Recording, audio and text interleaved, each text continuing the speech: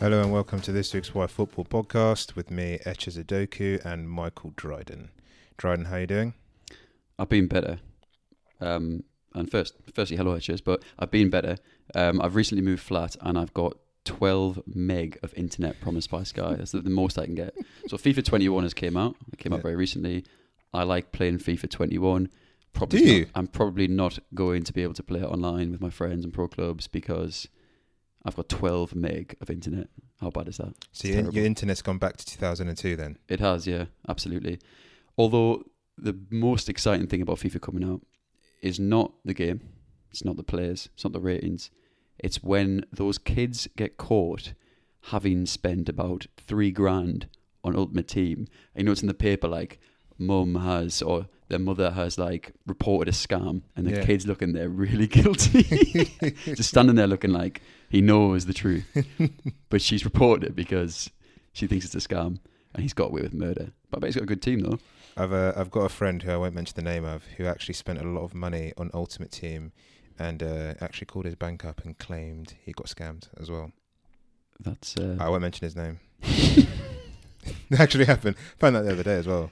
Well, he tried to get his money back and he knew that he spent it. And he did get his money back. He spent it himself. Oh, wow, I might try it. So how are you, Edge? Yeah, I'm good. Not much to report. Standard week of work. Looking forward to doing some stuff on the weekends. But I do have to address one of my good friends, Niall, massive or big Palace fan, noticed that you made a small error on a pod. Okay. You referred to Speroni as the Julian Speroni as the trouser-wearing Palace legend, when it's in fact Gabor Kiraly. I apologise for that error, Niall, and all the listeners out there who are disgusted by that error. But Speroni did wear a tracksuit. Did wear tracksuit bottoms, didn't he? At some stage. Digging a hole, mate. I tried to find a photo after you told me, and I couldn't find one. But I swear Speroni did wear tracksuit bottoms. Either way, they're wrong. Shouldn't be worn. Digging a hole there, mate. Apart from that, so recently in the City game, I mentioned maybe 10 episodes ago that I have the same barber as Ivan Poveda. Mm-hmm. He played his first Premier League game against Manchester City. Didn't do a great deal, but his lid was looking as sharp as mine. Oh, really? So 10 out of 10, basically. Oh, right. That's all I had Brilliant. to add. That's all I had to say. Yeah, good. Thanks for that. Thanks for the update. Keep us 10 episodes time. Give us another update. No worries, we'll do. Thanks. This week, Dryden will be telling us all about the late and great Howard Kendall, his career as a player and a manager, his Everton success, and we'll discuss whether Everton can return to those heights. Before we start, please follow us on Twitter at @WhiteFootball_ for our latest content. Please follow and subscribe with us on Apple Podcasts, Spotify, and Acast for immediate access to our future episodes. So, Dryden, why this topic in particular?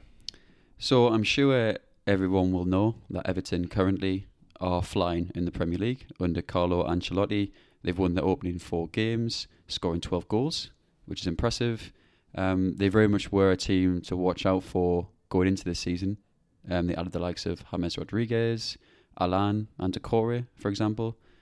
So I think everyone was very intrigued as to how those players would perform, but also sceptical of whether that group would gel right away. They weren't great last season. They finished 12th, so I think there was a bit of a scepticism as to whether they would basically perform from the get-go. Calvert-Lewin has been leading the line. Another one that was seen as perhaps a gamble for a lot of people, that he would be able to provide the sort of return that would just kind of propel Everton to where they want to be, is towards the European spots. But obviously that's all irrelevant now because they're doing very well. Calvert-Lewin has been fantastic, scored for England recently against Wales. He's got 6 goals and he's leading the Premier League charts. Under Moyes, they were consistently in that top 8 bracket, achieving a handful of 5th place finishes and 1 4th place. So they'll be hoping to get back to that level. Yeah, on the piece on Calvert-Lewin, actually under Marcus Silva, he didn't believe he had the quality and they really wanted to get in. I believe Milik was the target, but Marcel Brands, who is, I believe, the director of football, really backed him, and now he's reaping the rewards. They have had a great start to this season, and I'm really interested to see how they fare up against Liverpool, which is their next game, because their Merseyside record has been so poor. Their last win was in 2010, and it'll be a really fascinating tie, especially with Liverpool after getting dispatched. 7-2. Yeah, I think a lot of people think that Calvert-Lewin came through the academy, but he was actually signed from Sheffield United for 1.5 million a few seasons ago, or about 4 or 5 years ago, which is interesting because I think a lot of people did think he came through as an Everton youth prospect, but actually he was signed, and when he was signed, probably people were scratching their heads, but now he's came through.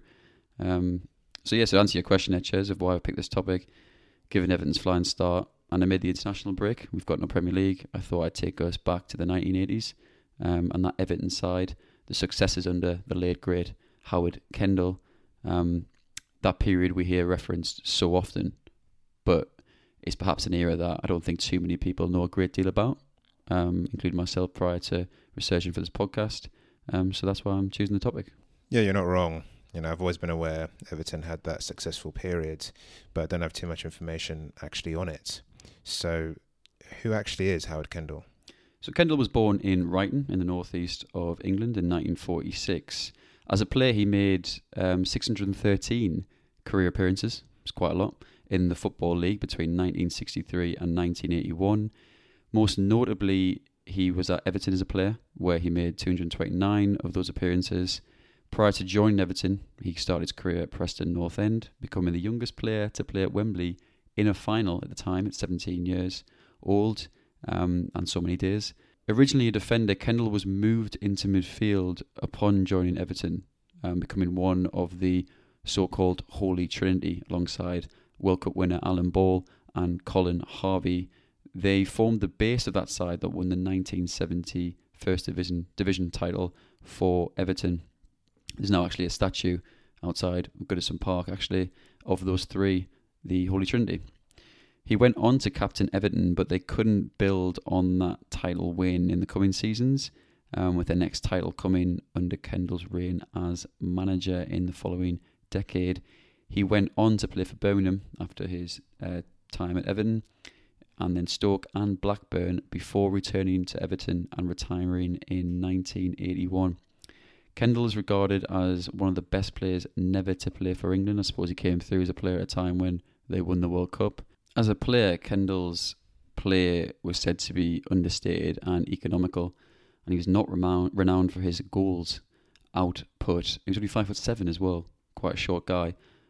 Kendall's management career spanned around 20 years. He began as a player manager at Blackburn in 1979, before joining Everton in 1981, again as a player manager, which is interesting. You don't see that too often these days, particularly in the First Division of the Premier League. After his success at Everton, which we'll go on to, he went to Athletic Bilbao in Spain, leading the club to fourth in his first season and qualification to the UEFA Cup, before being sacked the following season after a poor start to that campaign. He was linked at that time with a move to Newcastle United and Manchester United, but returned to England to manage Manchester City in 1989, securing their First Division status. He was linked with the England job following Bobby Robson's departure, but allegedly declined an interview. Interesting. He went on to have 2 more spells at Everton as a manager, either side of stints at Greek side Xanthi, Notts County and Sheffield United. He returned to Greece for his final job in management at Ethnikos Piraeus.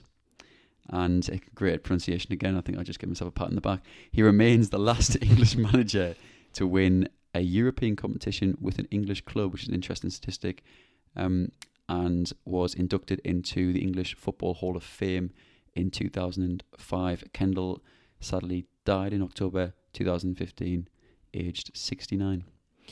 Yeah, solid pronunciation there. Thank you. I'd probably give you 3 gold stars. Oh, I think I said 3 out of 10. That was going to be Thank you. So yeah, that record on Howard Kendall being one of the youngest players at the time to play in a cup final was, if it was the FA Cup final, yeah, it was. FA Cup final. That record has since been broken. Who by? Theo Walcott. Wrong. You're thinking about the Carling Cup final. That's not that one. Hector Bellerin. No. James Milner. No. Just tell me, please. Put me out of misery. In 2004, it was broken by Curtis Weston of Millwall. I've never heard of that player. Neither. I googled it when you were talking about the. Well, moving on. Also, as well, in America, like the Hall of Fame is like a massive thing. Yeah. Like, as you know, they have these massive speeches and all these people are there. The English Hall of Fame is just not really like spoken about. Like, you don't really know who's in it or who's inducted in it. I'm sure there's, you know, some of the greats, biggest names are there, but it doesn't have the same sort of fanfare or publicity. No, I mean the American games typically, like a lot of the sports, they have the All-Star games. Yeah. Like the Hall of Fame is a massive deal. I mean, when Michael Jordan got inducted to the Hall of Fame in basketball, obviously, you know, I'm a massive basketball fan. It was a massive deal, wasn't it? There was a big crowd there of ex-players, Scottie Pippen, Dennis Rodman, all the boys. It was a huge deal, but in England you wouldn't have that. I don't know if there was a ceremony for him or Howard Kendall getting the Hall of Fame award or any of his counterparts. Note that Dryden just named 3 of the big players from The Last Dance, and that's as far as his basketball knowledge goes. So Dryden, thanks for letting us know that you've watched the series. Appreciate it. So tell us a bit more about his success as Everton manager. So as I mentioned earlier, Kendall returned to Everton in 1981, formerly a player, following a brief stint as player manager at Blackburn Rovers. He only made another 4 appearances as a player when he joined as player manager before hanging up his boots to focus on the management side. And probably wise, because player managers typically never seem to work out. Kevin Nolan, Notts County, being a good example. Upon arriving as manager, Kendall signed goalkeeper Neville Southall from Bury, who everyone will know very well. He went on to spend 17 years at the club, Wow, which is pretty impressive. He also brought in then youngsters Trevor Steven and fellow Hall of Famer and ex-Sunderland manager Peter Reid. They finished 7th and 8th in his first 2 campaigns as Everton manager. In the 83-84 season, Kendall was actually on the verge of being sacked by Everton. So some parallels with Alex Ferguson perhaps in terms of that start. Winning only 6 of his first 21 league games in that campaign, which is not a lot of games to win. certainly not. Thankfully for Kendall, their fortunes turned drastically and they went on to reach the League Cup final, losing 1-0 to Liverpool in a replay.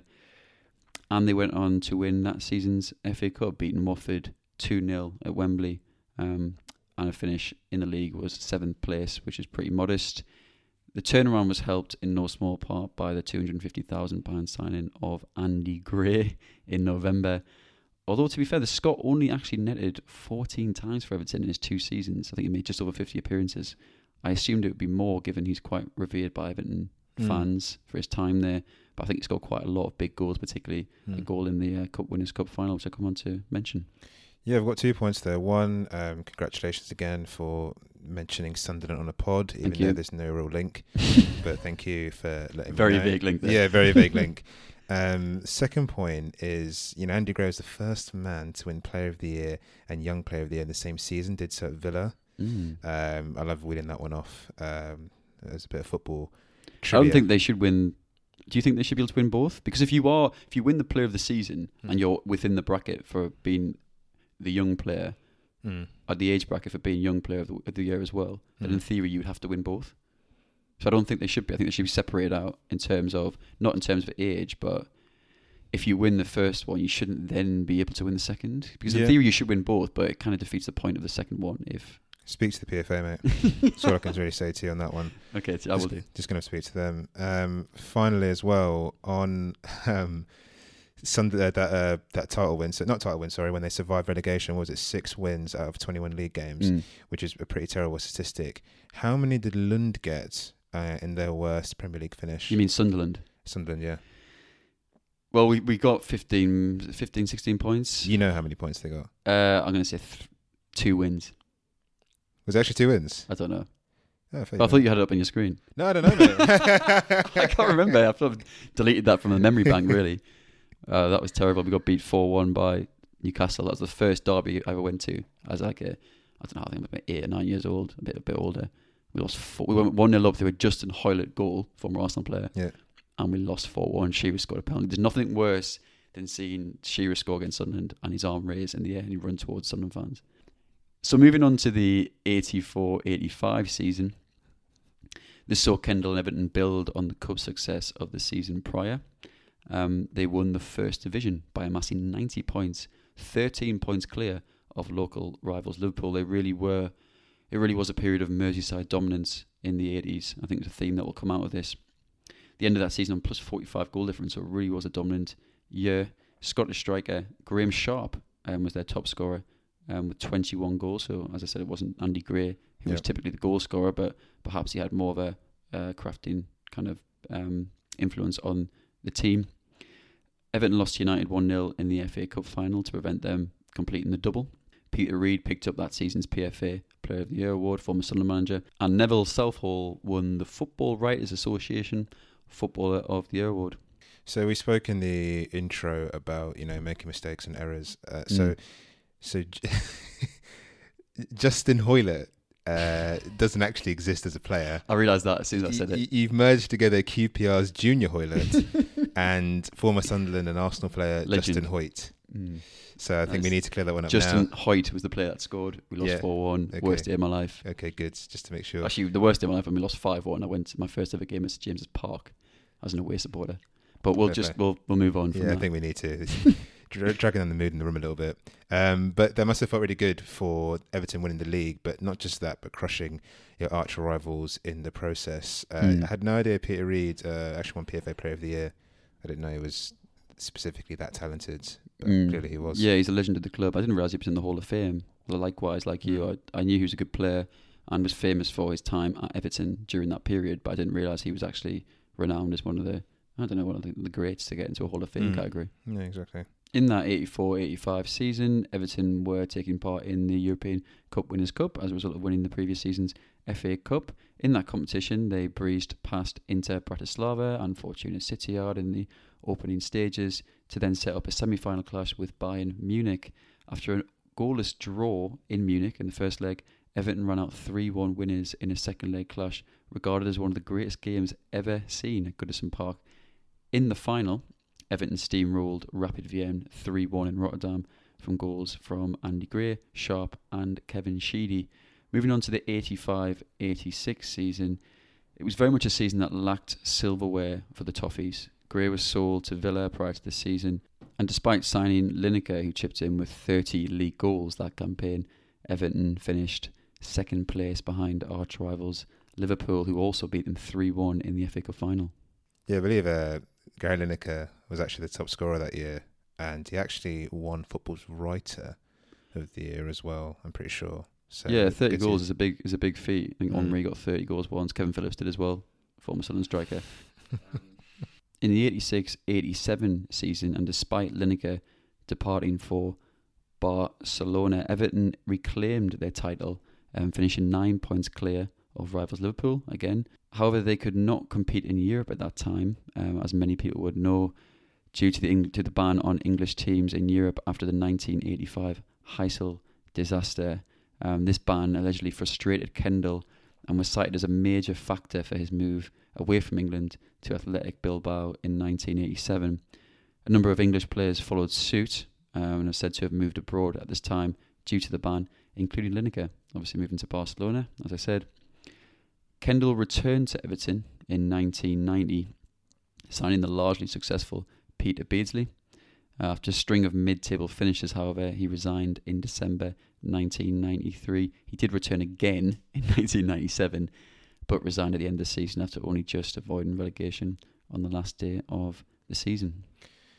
Yeah, it never really works when managers return. You had King Kenny at Liverpool, and he signed Suarez, who is a fantastic player, but also signed Carroll and didn't really bring back the good times. Yeah. Leandro Jardim at Monaco, I think he left. They brought in Henry, and then Jardim came back and didn't do very well, got sacked. So I never really feel like when these big managers that have such successful periods return, it never really reaches those heights ever again.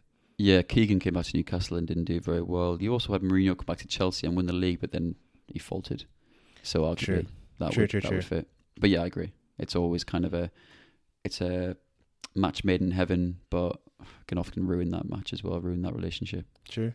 So how else is Kendall remembered? Does he have any sort of statues or chants? So Kendall is not only remembered for his success with Everton. Well, actually, he does have a statue, actually, as I mentioned, if you listen to the podcast, Etches. He's got a statue outside of Goodison Park with the Holy Trinity.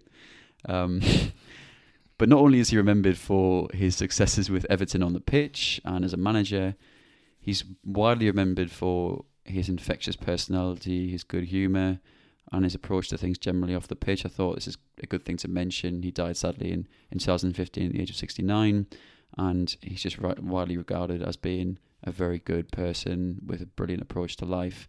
There's stories such as before an FA Cup tie away to Stoke, he allegedly opened the dressing room windows to allow the travelling Everton fans to come through and engage with the players, stating, "That's your team talk today. Don't let those fans down," which is an interesting managerial tactic. And at that time, actually, prior to that game, Everton weren't doing too well. So the fans had came down, and obviously they needed some kind of uplift. So to do that could actually, when the team's not doing too well, could be quite dangerous to do in terms of like if someone was to give them loads of abuse, or you never know what could happen. There's another tale relating to the signing of Dave Watson from Norwich 2 days before the start of the 86-87 season. The formalities were not quite complete on the deal, but Kendall noticed a clock on the wall, turned the hands back an hour, and had a photograph taken with the smiling Watson. The Football League seemingly accepted it, and he's made his debut the following Saturday. That would obviously not be something that could happen today.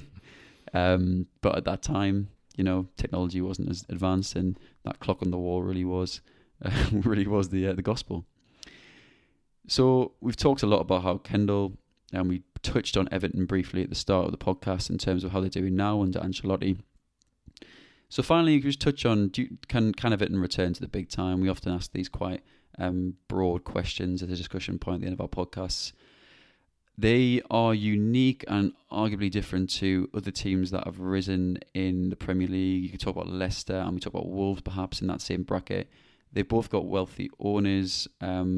Wolves are owned by Fosun, but Everton really do have some serious wealth behind them. So there could be a question. You could say with the right team, they seemingly have got their team right and are building. Ancelotti's a brilliant manager. He's not getting any younger, but he's got a lot of success behind him in his career, and they actually do have the wealth behind them as well to actually potentially penetrate that elite. We've talked loads of times on the podcast about how that is such a saturated elite now. There's only 4 Champions League spots. There's only 2 or 3 Europa League spots. So how can you penetrate an elite when there's not enough space there? We talked about it in the context of the Champions League as well, but actually if you've got that wealth behind you, there's always a chance. And with Everton actually seemingly building now positively, previously they hadn't. They'd signed players like Tosin up top, for example, who were expensive flops. They brought in Walcott, they brought in Bernard, these players that haven't done so well. The signings this season under Ancelotti are positive, and perhaps they're going in the right direction. Yeah, I think when we say can they return to the big time, the question is what do we define that as? Very true. I think if we were to say can Everton replicate the success of the 80s, winning leagues and FA Cups, I maybe would lean towards FA Cup success and League Cup success.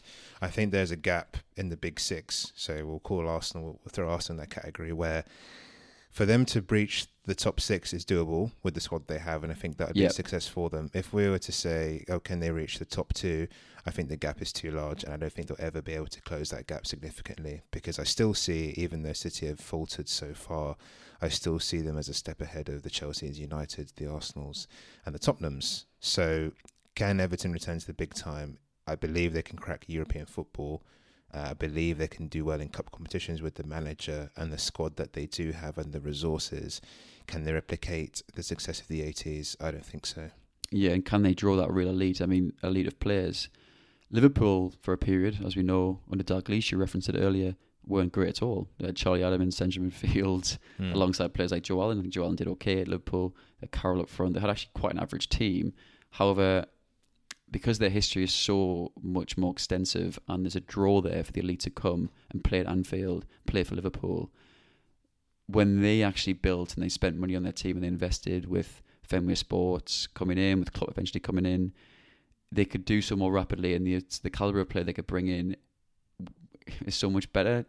Everton have acquired players like James Rodriguez, an excellent player, but the only reason they've managed to bring in James Rodriguez is because he was faltering elsewhere. If he was doing very well elsewhere, like Salah was doing at Roma, for example, like Marnie was doing at Southampton, they couldn't buy that player because the other elite in that league, as we've talked about, would also be in for those players and would probably outbid them. So it's not just about the place in the league, is there places there? It's also about you're competing with these teams for players. Yeah, and if you've true. got seven of the teams in the league who are vying for those players and have the resources that match you or better, then that's very difficult. But I think compared to perhaps another team that's sort of glowed up in the league, you look at Sheffield United. They did really well last season. I know it might be that first season kind of thrust towards the top of the league that went very well for them. But we've seen the second season they're not doing so well. But for them to sustain that level they did last season, I think they finished 8th without resources behind them, without bringing players in and competing with the teams that are at that level for those players. It's just impossible. It is impossible. But also as well with that Liverpool side that you just mentioned, they did have Stuart Downing. So you said they were lacking quality. Downing was there. Well, actually, last season he was the highest assisting defender in the Championship. And his first season at Liverpool, he recorded no goals and no assists in the Premier League. All right. Cheers, guys. See you next week. He did. And you mentioned he had a highlight reel where it was just a black screen. Yeah. That's very rude. Yeah. He was good at Middlesbrough, but he was just one of those players that never really lived up to the hype. No, he did not. That's all from us. Thank you for tuning into this week's Why Football podcast, and we'll catch you next week. Cheers, guys. See you next week.